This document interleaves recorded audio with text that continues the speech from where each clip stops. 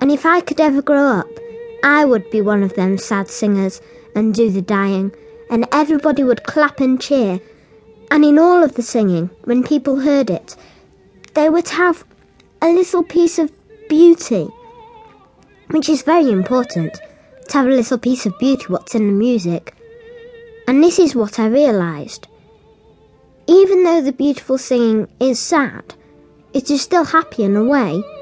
The saddest things fill you up, like in a big way, and you feel so full, as in no happiness can bring such.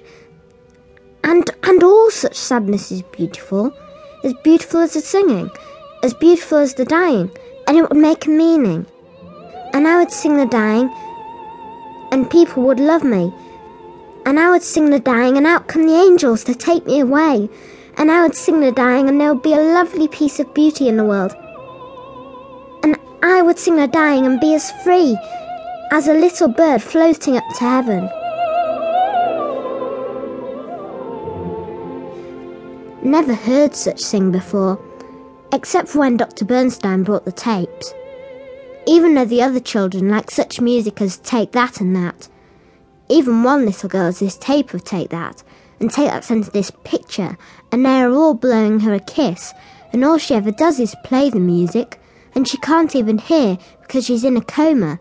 And then Take That made her a tape which said, "Hello, this is Robbie," and she still wasn't better. And I said this was no surprise on account of the tape, but I play the proper music, as it is so sad, and it is about the dying, and it makes me so clear. I was never right since I was born. This means that I do very bad writing, and that I can't speak proper, and that I'm backwards, and that I am a special child. But why is a mystery for what they have not got an answer. But Mam said, when I was born it was at a dark night, and it was raining and thundery, and all the cats and dogs and things were under the tables, and the wind was screeching round everywhere, and everything was quite horrible. But I didn't mind because I was just little, and I was in the hospital.